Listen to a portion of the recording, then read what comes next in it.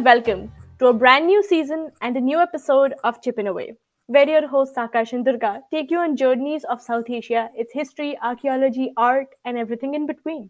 Thank you for tuning in to a brand new season of Chipping Away. Generally, we perceive the world as composed of dualities, evil and good, or dark and light, or other dualities like present or absent. But have you ever think out your mind that there could be third possibility or a multitude of more possibilities? Exactly. As you said, the world is not split between two extremes. Everything and everyone is probably in between the two. So we are never either or, but forever are. That's very well put. And to discuss this idea further in archaeology, we have a special guest with us today. Today we have with us Mr. Scott Coleman, a PhD student in public history from the Carleton University, Ottawa. Hi, Scott. Hi, Scott. Hello. Hi. Nice to talk to you. Thanks for having me on the podcast. Thank you. So, what do you do? I work at a site called Çatalhöyük. It's in Yozgat province in the north central Anatolia, Turkey. The settlement has an occupation period from about 4000 BCE right up to the Seljuk period, possibly into 12th century, maybe into the earlier 13th. But I particularly work on the Middle Byzantine period of the settlement. So I work up on the top of the Höyük mound, looking at roughly around the 11th century context. So my main research currently is how what we call Byzantine society and Byzantines. I want to look at how they are represented and presented in a museum context, specifically Canadian museums. I'm not a very big fan of the term Byzantine or Byzantium. I never have been, and those who know me to be very outspoken about it. My goal is to hope to inform people that the people that we represent as Byzantines were in fact Romans. Many of them identified as Romans, or they identified as Armenians, Arabs, Slavs, Pechenegs, everything, right? I mean, it's a very multicultural, multi-ethnic society. And so my goal is to help kind of promote that and really transform the discussion about what this society is in the museum context. So, tell us a little bit more about the Byzantines. Who were they? Where were they from? So the Byzantines, like I said, are actually Romans. They are basically, when we talk about the Byzantine Empire, we're talking about the eastern half of the Roman Empire. There is a lot of debate about when we would categorize the start of the Byzantine Empire. Most scholarship would say that it was during the founding of Constantinople by Constantine the Great. Most people probably know who that is. Others will look at it in terms, say, numismatics. They'll start it with the coin reforms of Anastasius around 498. And so the Byzantine numismatics will start later than the actual history of the Byzantine Empire. The empire kind of stretched at its height all the way into the Middle East, the Levant area, in northern Africa, so Egypt, right across through where Tunisia is, and then westward all the way out through modern-day Spain during the Justinian conquest. So it kind of fluctuates. It's a very porous border. It's a very malleable border. It moves a lot over the years. The traditional chronological time span is from Constantine to the capture of Constantinople by the Ottoman Turks in 1453, I believe. Yes, I think we in India drilled the date 1453 because that is the start of the Middle Ages. That's a good point to bring up, is that because it shows you how relative our labeling of time periods is, right? In terms of our fields of focus. Like I look at the medieval period, Middle Ages, a little bit earlier than 1453, right? I think it begins a lot earlier than that. But it's all about context and how we explore our own topics, right? And it's kind of interesting that you say it that way. So going back, you bring out this interesting point of discussion about the Byzantines and how they're actually Romans. So why does modern academia differentiate between the two? Whew. I mean, this could go back to our dear friend Edward Gibbon, who wrote The Fall of the Roman Empire. And it kind of slanders the Eastern Romans as Greeks and so on and so forth. It's not a very great representation of those who live in that side. But it's not that he outright says that they're Byzantines. He more refers to the site in which Constantinople is founded, which was in Greek called Byzantium. But it kind of stems from this Orientalist approach of othering the eastern part of the empire. And this has to do more, I think, more on the religious side of things in terms of Western Christianity versus Eastern Christianity and the Orthodoxy, right? But it really takes shape in the mid to late 19th century. The term is really applied more as a discipline itself. It really is used to kind of other and create that distinction from the classical Roman society. And it's really used to kind of make the Byzantine Empire effeminate. It looks at them as a society of schemers, eunuchs, women who are trying to take over the throne, men who are trying to take over the throne. It's corrupt. The Byzantine term itself means overly complicated, if anything, so complex. And it kind of stems from there. And it just kind of latched on and stuck. And I remember starting in graduate school, and one of the first classes I took, when I was told, well, they're Romans, but we call them Byzantines. I'm like, well, why the hell would we call them Byzantines then? Like, why? Why do we stick to this? Every other discipline is trying to address these issues of colonizing names and orientalizing names and removing them and change their name because these terms have very certain connotations to them. But yet our field seems to be stuck on calling ourselves Byzantine. Now, I will put a caveat in there that not everybody thinks this way in our field. I don't want to be slandering all Byzantinists and going, oh, we're all wrong. But there is a movement now to really address the ethnic identities of those who lived within this society and really start looking at why we're using these terms. So this brings to mind the Emikinetic perspective and a sort of clash, maybe, where people self-identify themselves as something, while they are labeled as something else in popular literature that goes around the globe and continues to be so for centuries together. And I also wonder if you would be able to speak to the problem of this identification in general in the field of archaeology and history. Yeah, I can try to do that for sure. I mean, you can see this as multiple examples. I mean, I'll kind of go back to the Romans a little bit, even in the Greek city-states and so on and so forth. You know, this idea of barbarians and us, right? You know, that's there.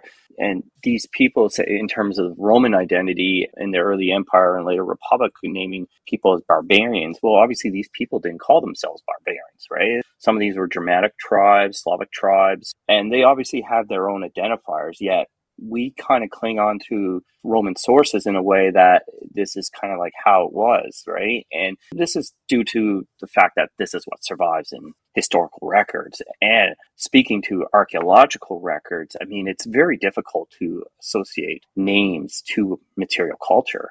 And yet we seem to do this with broad swoops of larger labels that are supposed to encompass everything. One such example would be urban versus rural. Well, what's an urban site and what's a rural site? And these terms are more loaded with modern definitions than they are even with past definitions. Now, it does refer to like the more of a city living style. And to my understanding of the definition, it's about how one lives within the city, but it doesn't refer to the city as a whole, like what is urban. And so then you go, okay, well, what are the boundaries of that? What is the boundaries of an urban setting? And then if there's a boundary to the urban setting, where does the rural setting begin? Right outside the boundary? Or is there a space in between? What is this? What is this urban-rural dichotomy, right? And then when we start labeling things as urban or rural, then it places a hierarchy of importance onto these sites. That stems from a very traditional heteronormative way of approaching things in past archaeology where, you know, we went for the cities. We wanted the monuments. We wanted the grand structures. We wanted the artwork. And especially with the Byzantine stuff, it was like let's look at the Christian stuff, right? And so it creates these dichotomies where it makes one area less important than the other. And this is some of the stuff we want to kind of get rid of because obviously the two centers are interlinked with each other. They depend on each other. So these structures that we have placed on them in terms of urban and rural really stems from early 20th century geography and the theories that were used to kind of understand how cities were developing, mostly how they were industrializing, and especially post-World War II. These categories really came into their own for studying modern contexts, but then we took them and started applying them to the ancient world, and we're like, it's not really the proper way of doing it, in my opinion. Let's look at it from a different perspective in terms of archaeology and how would we do archaeology in North America, and especially, let's say, within the American and Canadian context. And if we're doing excavations of Indigenous peoples' spaces and territories, are we going to label that urban or rural, right? And should we be doing that? I mean, there's a lot of ethical questions behind these kinds of things that sometimes we just, I think, take for granted and we just throw these things on. Now, I'm just as guilty as everybody else who does this. I mean, part of the time you have to, because that's the language in which we're using to get our ideas across. But I mean, hypothetically, to say one Iroquois settlement was larger than a Mi'kmaq settlement, therefore that one's more urban and that one's rural. I mean, it doesn't make any sense. And it has no bearing on how some of these past societies perceive themselves. I can totally see this happening also in South Asian context, where sites are routinely categorized as urban settlements, rural settlements, or sometimes rural-urban, where they are in between, or sometimes satellite settlements and things like that based on archaeological data or fragmentary literary evidence if it is a medieval site or beyond. But again, even personally, I question these labels. And that is a good point that you raise here to reorient our lens, to look at this imposition of modern perspective on categorizing spaces. And this also ties back to the labeling of certain social groups as something, especially in the context of British colonial India, where certain social groups were termed as tribes, as nomadic tribes, as scheduled tribes, as disenfranchised tribes, or scheduled castes, a plethora of labels. But again, that was a top down labeling from a very colonial perspective of what they thought the people are and categorized people as urban, rural, or tribal. There comes a question of equity and who really is the person making these decisions of labeling people or even othering somebody. And here's a good example of the othering of societies and how we want to kind of create these categories and labels that isolate and distinguish people from each other and kind of removes these social and cultural interactions that they really had, and even economic, political interactions. The use of the terms or the labels of Arab invasions or the Muslim incursions during the 7th century, late 7th century into the early 8th century. When you say things like that, what it insinuates is that these people never interacted with the Roman society beforehand, or Roman society never interacted with the Arab communities beforehand. So it creates this break in the chronological scheme of things where we always want to look at things linear and doesn't look at things as a holistic value, right? So that's another example where you look at these sites and even the wording in some of the old research is just like, oh, you know, this was maybe Dehes might be a perfect example. The lost cities, or the dead cities, sorry, I should say that's what they're referred to as, the dead cities in Syria, is that, you know, it was a Roman population. They're beautifully preserved in a certain way. And then all of a sudden the Arabs came in. And it's like the Arab tribes weren't there before. There weren't interactions with these people. I mean, it just doesn't make any sense, again, in my opinion. I second your opinion. You are a pioneer of queer archaeology. Could you tell us more about that?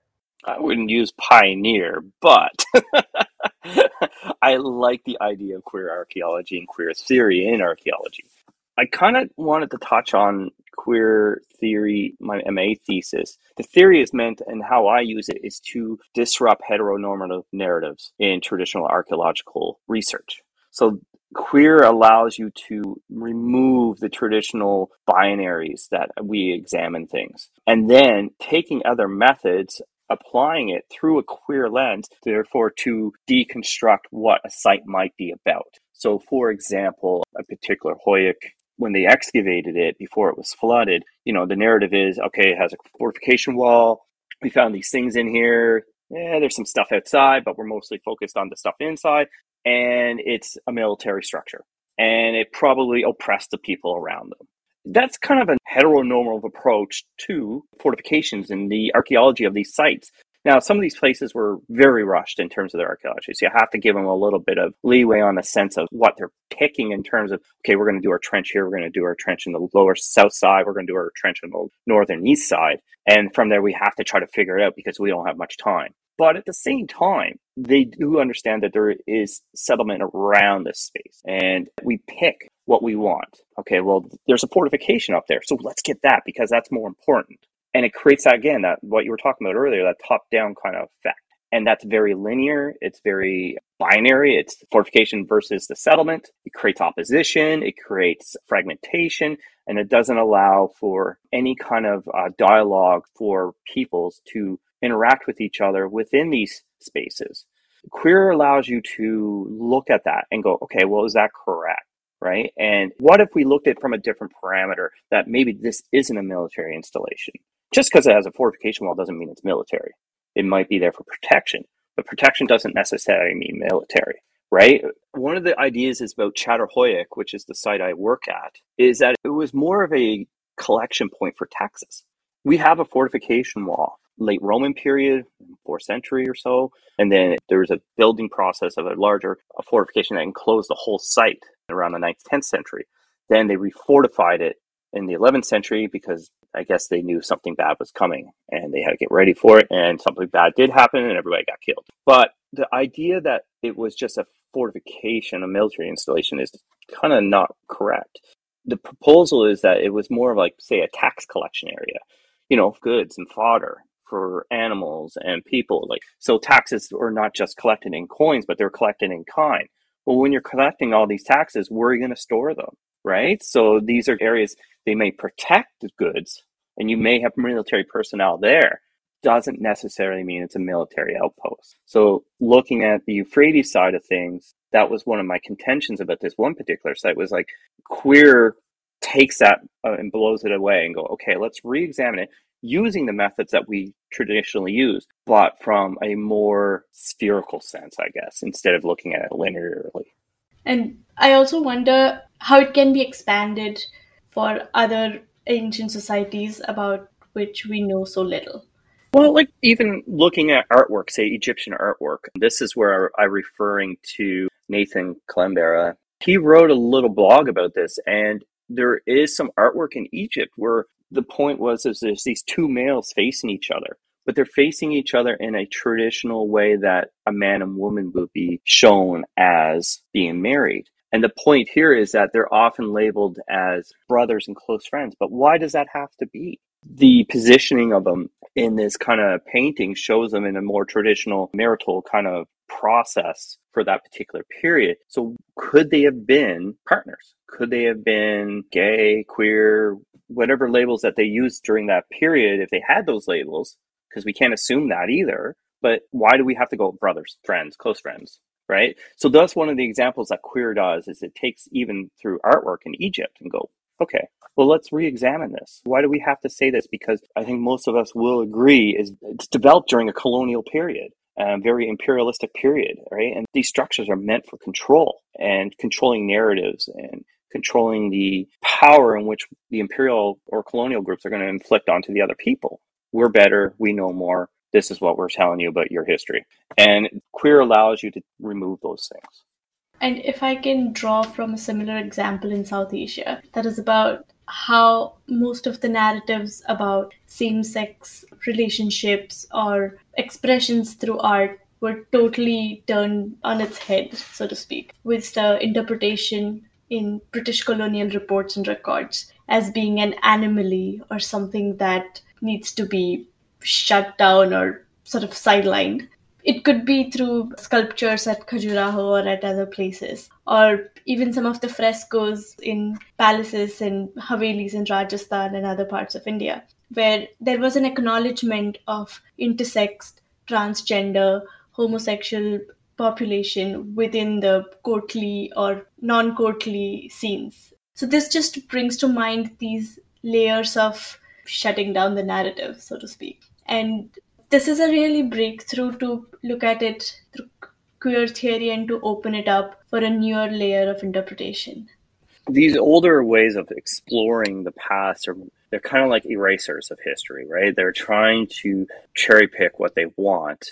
This is not to say they all did it again. That's my caveat. I mean, I don't accuse every person of doing this.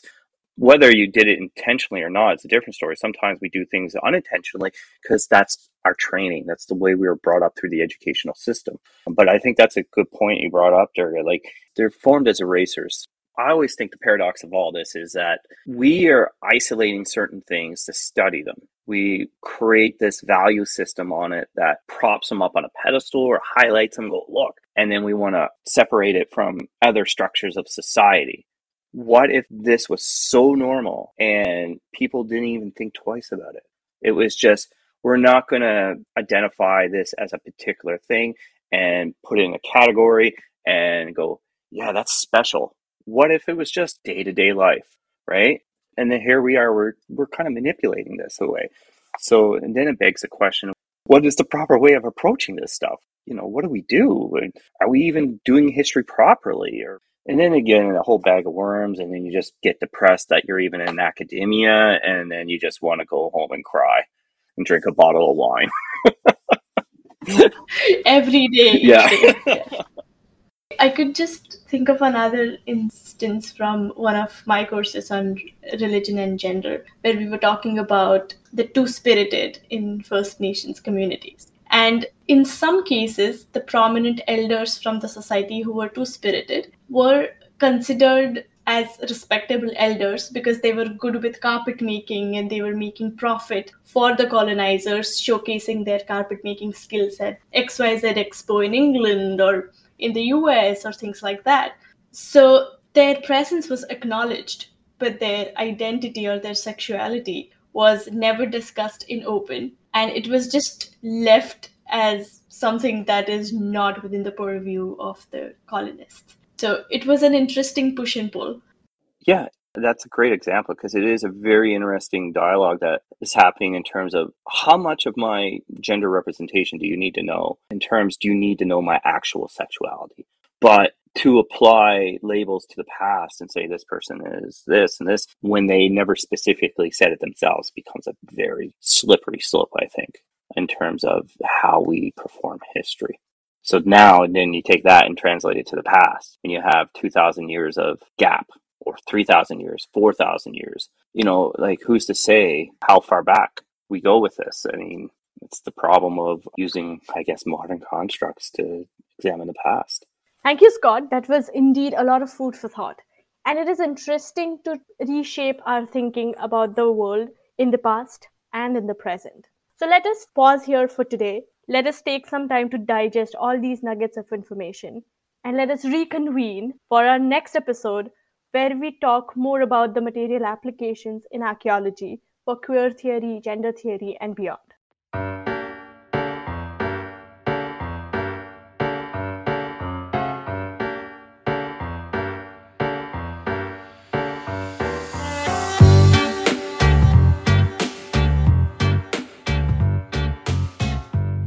So we'll meet soon, and until then, keep chipping away. Bye bye. Chipping Away is available on all major streaming websites such as Spotify, Apple and Google Podcasts, and so on. So go ahead, subscribe wherever you feel comfortable, or you can just log in to Buzzsprout and check out Chipping Away. We have a new episode coming up every fortnight, that is, after every 15 days, so twice a month.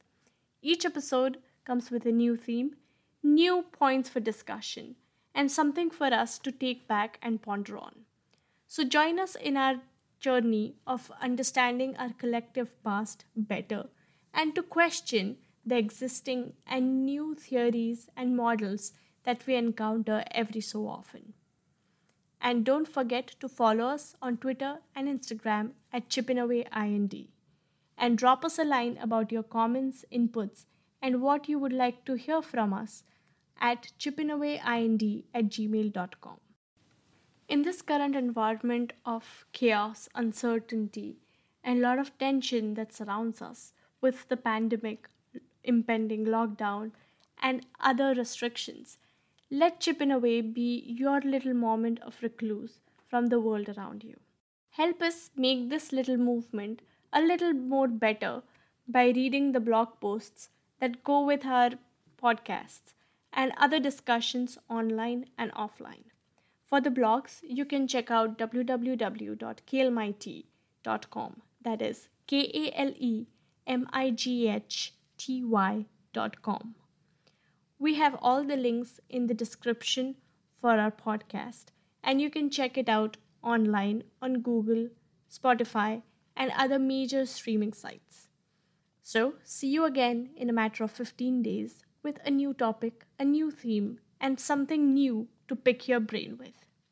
Till then, keep chipping away, stay safe, and take care. Bye bye.